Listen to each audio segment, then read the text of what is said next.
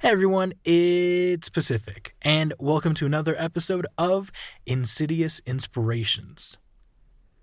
Not too much to talk about this week, but a reminder. If you like the show and you like what we do, consider leaving us a review on Apple Podcasts or on Spotify. Reviews are one of the best ways to get our show into the ears of new listeners. And with that all said and done, I want to welcome you all to the Stanley Hotel.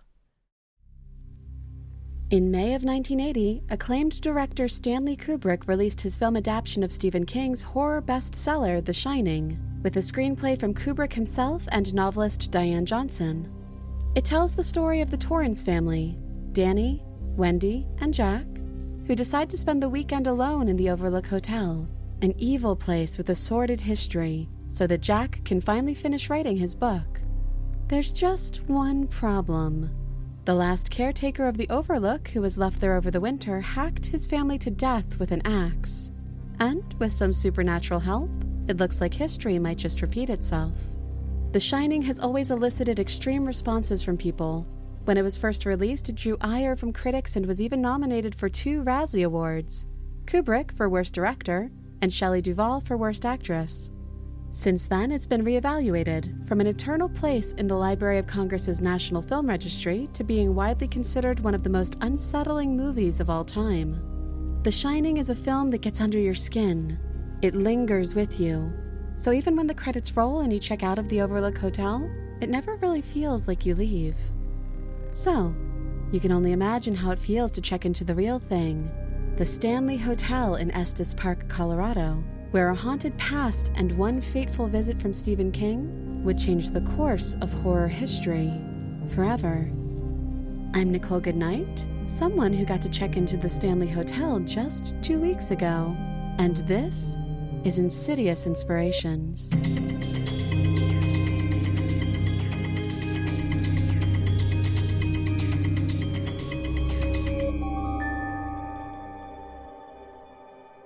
There's something undeniably eerie about hotels.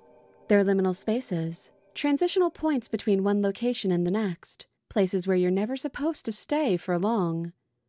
Even the most high-end hotels designed to replicate all the comforts of home have a kind of uncanny quality to them.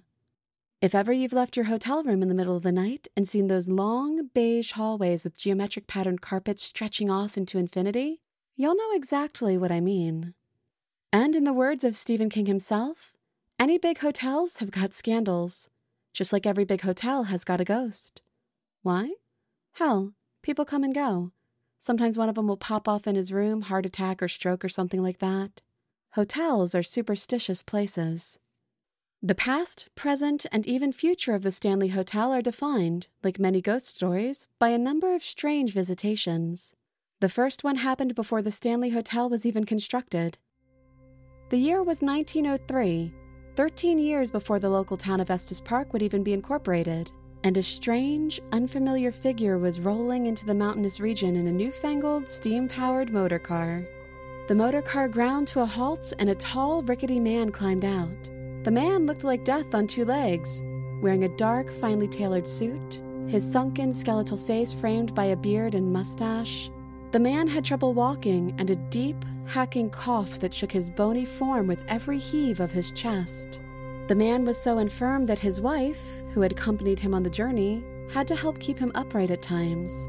Perhaps the least strange thing about this altogether strange man was that he was very far from home. His name was Freeland Oscar Stanley, and like many in the early 20th century, he was dying of tuberculosis, more commonly known as consumption at the time. His personal doctor had given him a grim prognosis. While sunlight, exercise, and fresh air could perhaps mitigate some of his worst symptoms, it was extremely unlikely he would live through the summer.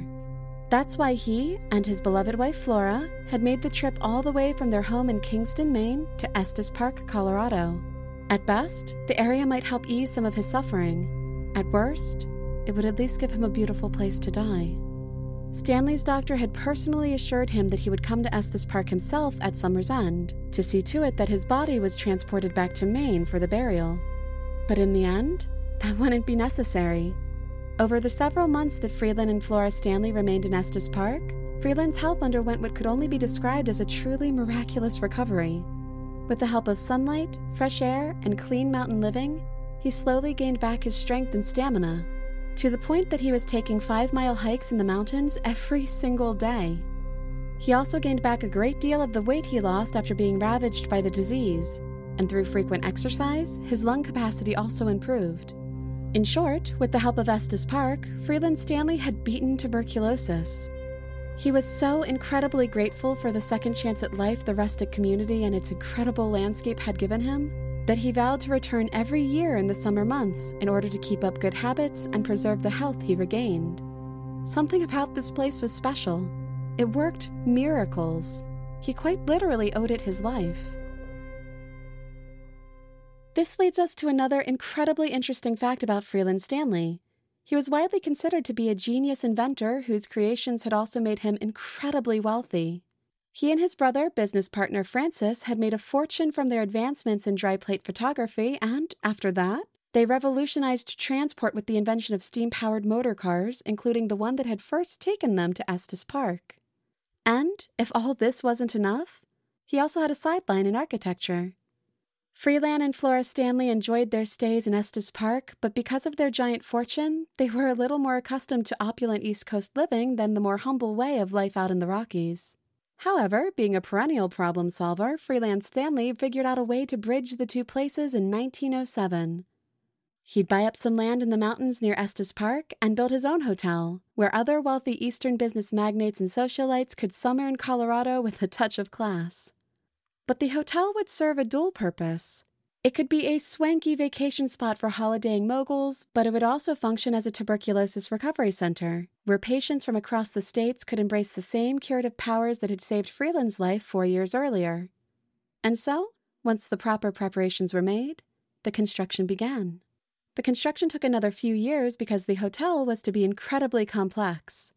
The main hotel building, which was completed in 1909, was a grand palatial structure with over 400 guest rooms and a network of underground tunnels retrofitted into caves so that service staff could go to and fro without running into the guests, which was considered a faux pas at the time.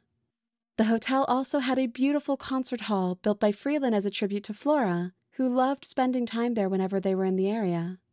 There was also a carriage house, a separate cottage for the manager, and a lodge known as Stanley Manor, a comparatively quaint bed and breakfast adjacent to the main building. But the work didn't stop there. Freeland Stanley truly went all out on what would later become known as the Stanley Hotel. He helped construct a nearby power plant specifically so that the Stanley Hotel could be fully provided with electricity, which was novel for a building of this scale in 1909. He also had gas lamps fitted in every room for extra comfort. And in order to make it easier for guests to reach the hotel up in the mountains, he had the Stanley Motor Carriage Company construct some special steam-powered vehicles called mountain wagons to help deliver guests to their quarters. The hotel also provided a boon for Estes Park itself, leading to the town's growth and directly contributing to it being incorporated in 1917. Stanley's involvement in the area also led to the establishment of the Rocky Mountain National Park, aimed at preserving the beautiful natural landscape that had restored Freeland Stanley to health when he first arrived. By all accounts, the Stanley was a lovely hotel, whose biggest issue was not being all that profitable. But in 1911, the first of many strange happenings would occur in the Stanley Hotel, specifically involving room 217, a room which would become incredibly significant for the hotel later.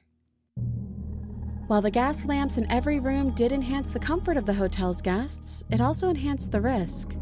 This was discovered by the head chambermaid working at the hotel, a woman named Elizabeth Wilson, who had the job of going room to room at night lighting the lanterns. But due to a gas pipe malfunction in room 217, Elizabeth caused a massive gas explosion which heavily damaged around 10% of the hotel and threw her down a whole floor, breaking both her ankles and putting her in a coma. Thankfully, despite some injuries caused by the explosions, nobody died. The hotel was repaired and business marched on. Over the next several decades, the hotel's operations continued as normal, albeit on a steady downturn. Much like the Overlook Hotel, the Stanley was only ever intended for summer vacations. As a result, it wasn't built with adequate heating, making it a lot less hospitable than all year-round hotels built in the years after the Stanley's founding. Little by little, the consumer base of the hotel fell off, as the hotel itself changed a variety of managerial hands. Freelance Stanley himself finally passed away in 1940 at age 91, leaving the hotel without its guiding light. As the place became cheaper and more run down over time, rumors started to spiral about frightening things going on in the hotel. Though, of course, these rumors were only really circulated among the locals in Estes Park. By the time the 1970s rolled around, the Stanley Hotel was teetering on the edge of foreclosure and demolition. It was little more than a big, spooky building up in the mountains that had seen far better days. Any day now, everything Freelance Stanley built could come to a depressing end. But another strange visitation was about to change the course of the Stanley Hotel's history forever, just as the Stanley Hotel was about to change the way we look at horror. In 1974, another couple from Maine arrived in Estes Park looking for a change. Their names were Stephen and Tabitha King. Up next, find out how a visit from legendary horror author Stephen King inspired The Shining and saved the Stanley Hotel, while also opening up the floodgates for countless ghost sightings. But first, a word from our sponsors. If you're interested in listening to the show ad-free and getting access to bonus content, consider becoming a patron at patreon.com/insidiouspod.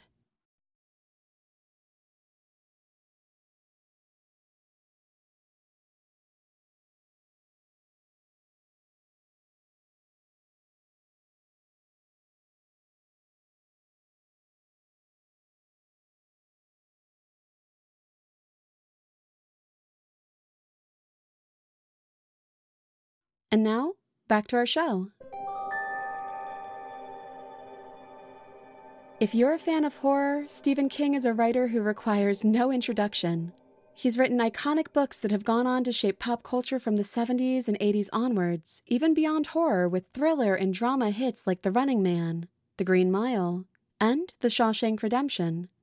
But while he's now a prolific titan of the genre, back in 1974, King was still just a plucky young upstart.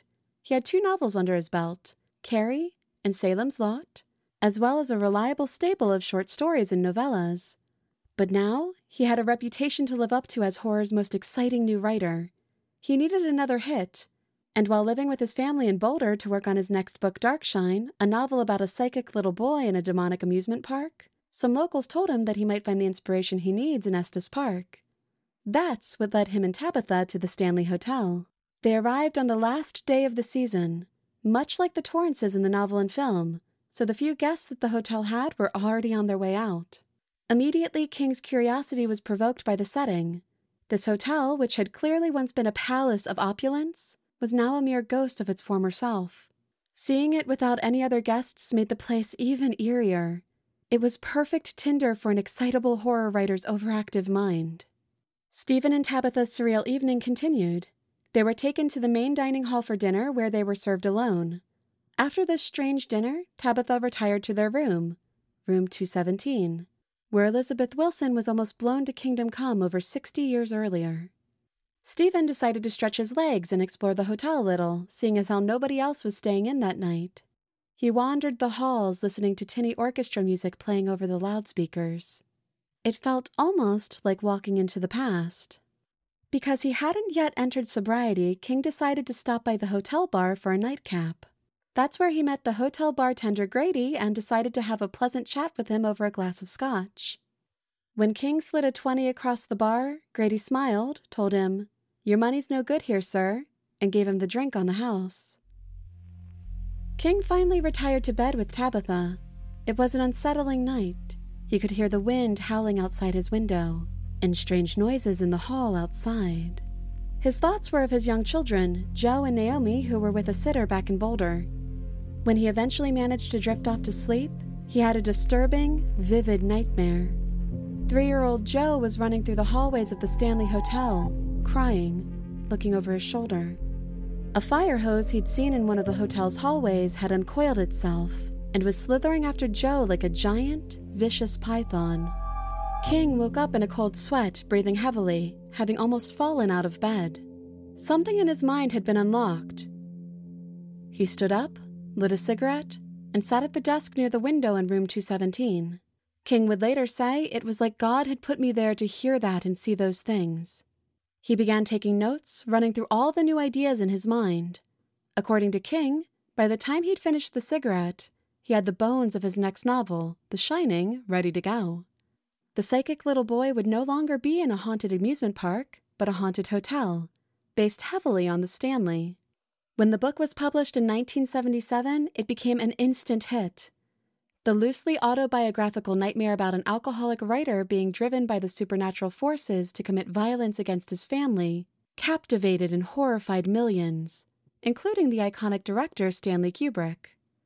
And by 1980, Kubrick's loose adaptation hit screens across the globe, spreading the story and, by extension, the legends around the Stanley Hotel even further. Given the wild popularity of the book and film, which King had widely attributed to his night in the Stanley Hotel, it dragged the failing hotel out from the jaws of demolition and, much like the ghosts of the Overlook, gave it a frightening second life as one of America's most haunted hotels, called the Disneyland of Ghosts by some. In the following decades, this led to thousands of people from all over the world visiting in hopes of having their own paranormal experiences. And, for better or worse, a lot of these guests weren't disappointed. The Stanley Hotel isn't known as the United States' most haunted house for nothing. Over the last 60 years or so, a wide range of paranormal phenomena has been cited by a variety of sources, leading to a huge backlog of ghostly eyewitness accounts throughout the building. One of the more iconic haunted locations in the Stanley is Room 217, where Stephen and Tabitha King were staying when the idea for The Shining was born. Film buffs listening to this might be thinking, wait, don't you mean Room 237? And for the movie, that would be true. However, in King's original novel, he made the room 217 as a nod to his own time at the Stanley. The Timberline Hotel, which Kubrick used for the Overlook Hotel's exterior shots in the movie, worried that the film's depiction of the legendary room would scare people away from booking room 217 in their hotel. Kubrick changed the room to room 237, seeing as how the Timberline Hotel didn't have a room 237. The Timberline's fears were proven to be unfounded because room 217 is now the Stanley Hotel's most in-demand room, which probably accounts for the number of paranormal experiences that have been recorded there. Elizabeth Wilson, the woman who was almost killed by the gas explosion in room 217 back in 1911, continued to work at the Stanley Hotel into her death decades later. Multiple guests have reported that Wilson's ghost still haunts the room to this day, where she still carries out her duties. People claim that Wilson's ghost has unpacked their luggage when they weren't in the room, as well as moving different items around and even tidying. Wilson's ghost also shows her old-fashioned sensibilities by showing particular scorn for unmarried couples sleeping in the room. Some of these unmarried couples felt a cold force between them in the night, and in the morning, found that their luggage had been packed and placed next to the door. It's not quite as bad as convincing you to murder your family, but still, it's rude to judge. Nobody knows what Elizabeth Wilson would think of the fact that the Stanley Hotel now offers Room 217 commemorative shot glasses in the gift shop. Room 217 was also the site of another incredibly strange visitation and another paranormal encounter. While The Shining is the most famous movie to be inspired by the Stanley Hotel, it's far from the only movie to feature it. In 1994, Jim Carrey and Jeff Daniels were in the Stanley filming their hit comedy Dumb and Dumber.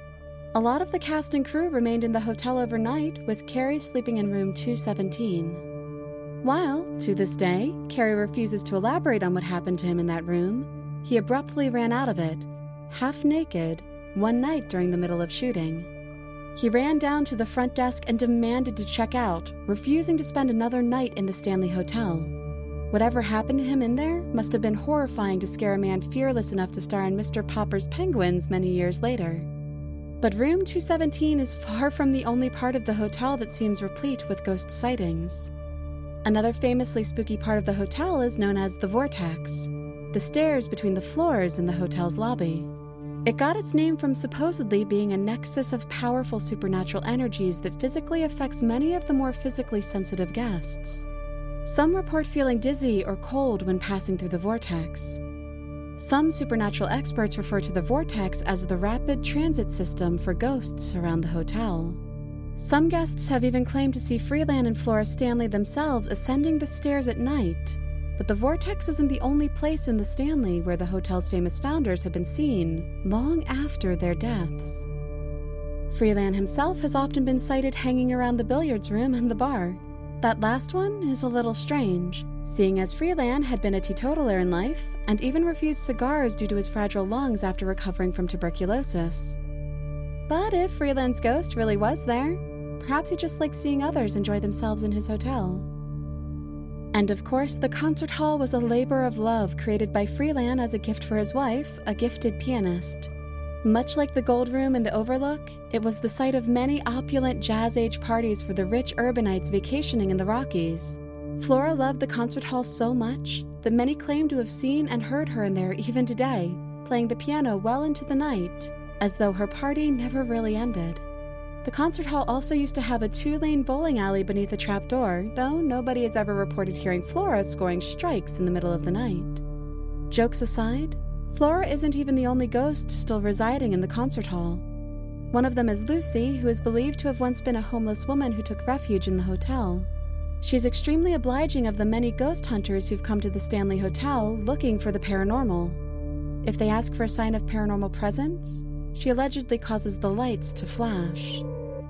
Another ghost known to haunt the concert hall is a former hotel handyman named Paul.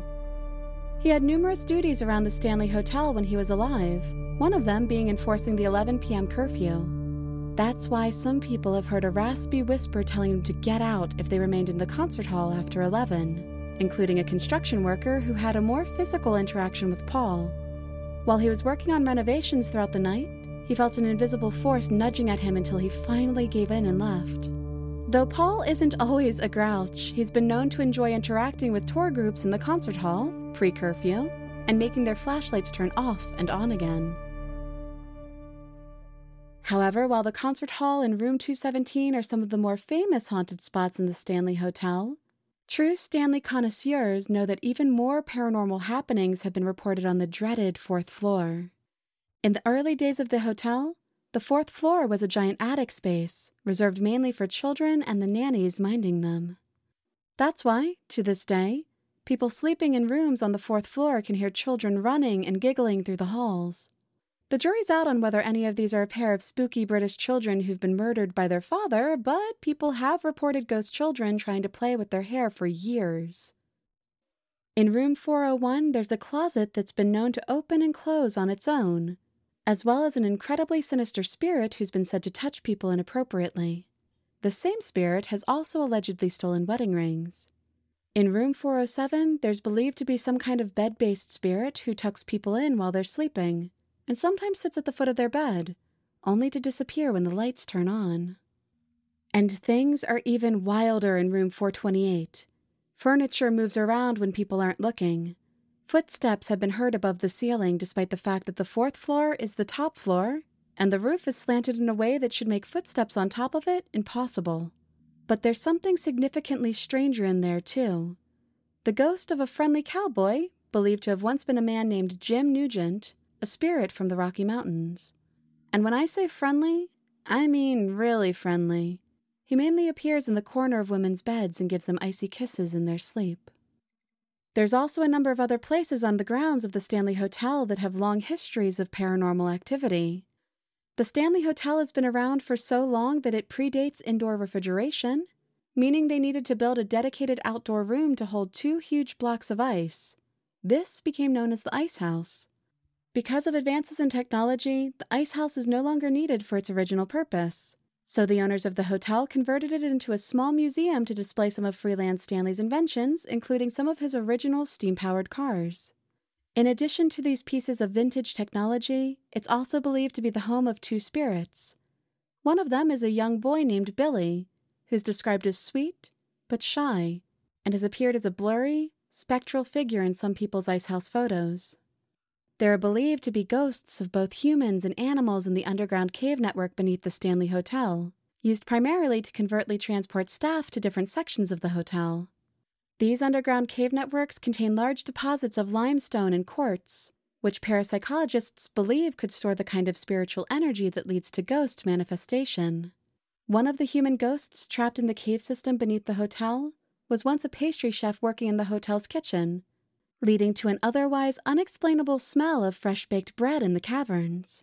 Multiple people walking through the tunnels have also cited a small gray cat with glowing green eyes. But that's far from the only animal ghost on the site of the Stanley Hotel, seeing as it also has a pet cemetery for animals that passed away on site. Thankfully, it isn't nearly as terrifying as Stephen King's Pet Cemetery, as both of the most frequently spotted pet ghosts of the Stanley Hotel are friendly. One is Cassie, the ghost of a lovable golden retriever. The other is Comanche, an adorable fluffy white cat. Because the Stanley Hotel is always eager to capitalize on all the popular versions of The Shining, despite the fact that the 1980 Kubrick film was filmed in a completely different location, another one of the hotel's eeriest locations is a relatively new addition. In 2015, the Stanley Hotel hosted a competition for outside artists to design a new hedge maze, much like the one featured in the movie. When the right design was selected, the promenade outside the hotel was demolished and replaced with the new maze. Nobody has seen any ghosts in the new maze just yet, but people who ventured inside experienced strange physical effects, like heightened anxiety, dizziness, and difficulty breathing. There's no way of knowing whether this is because of any supernatural influence or the fear that comes from remembering the terrifying final sequence of the movie, where crazed Jack Torrance chases his son Danny through the Overlook's hedge maze with an axe. While some, like the managers of the Timberliner Hotel, believe that a reputation as a spooky haunted old building might be bad for business, the story of the Stanley Hotel has taught us otherwise. Before Stephen King rolled in, the Stanley Hotel was on the precipice of closing down.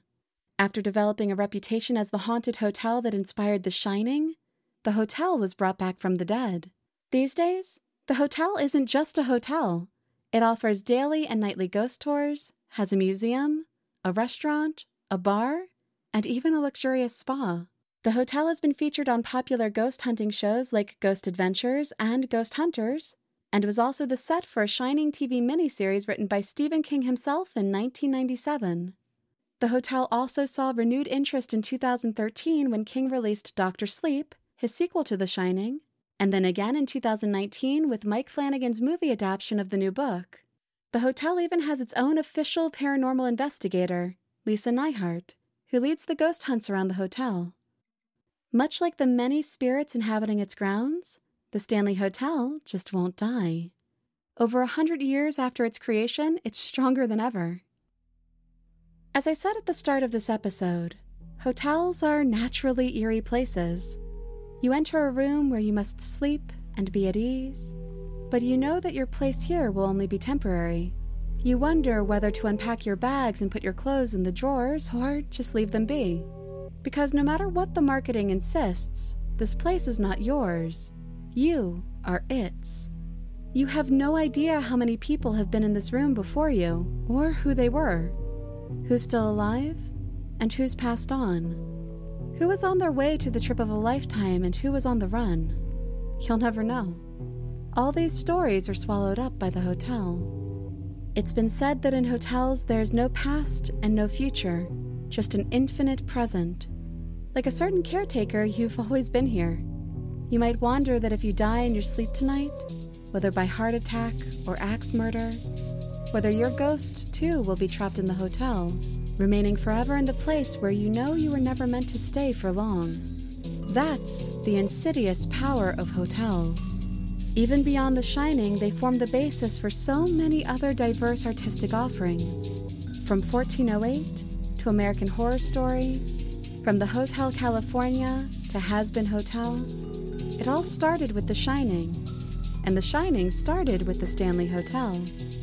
So if ever you're driving through the Rockies and you find your eyes getting tired, maybe it's time to check into the Stanley Hotel for a night or two.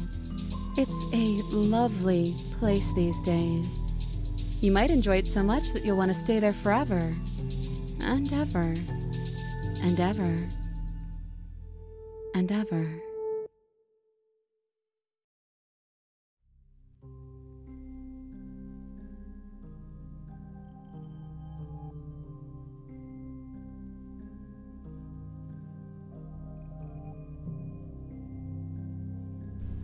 Tonight's episode was written by Henry Galley.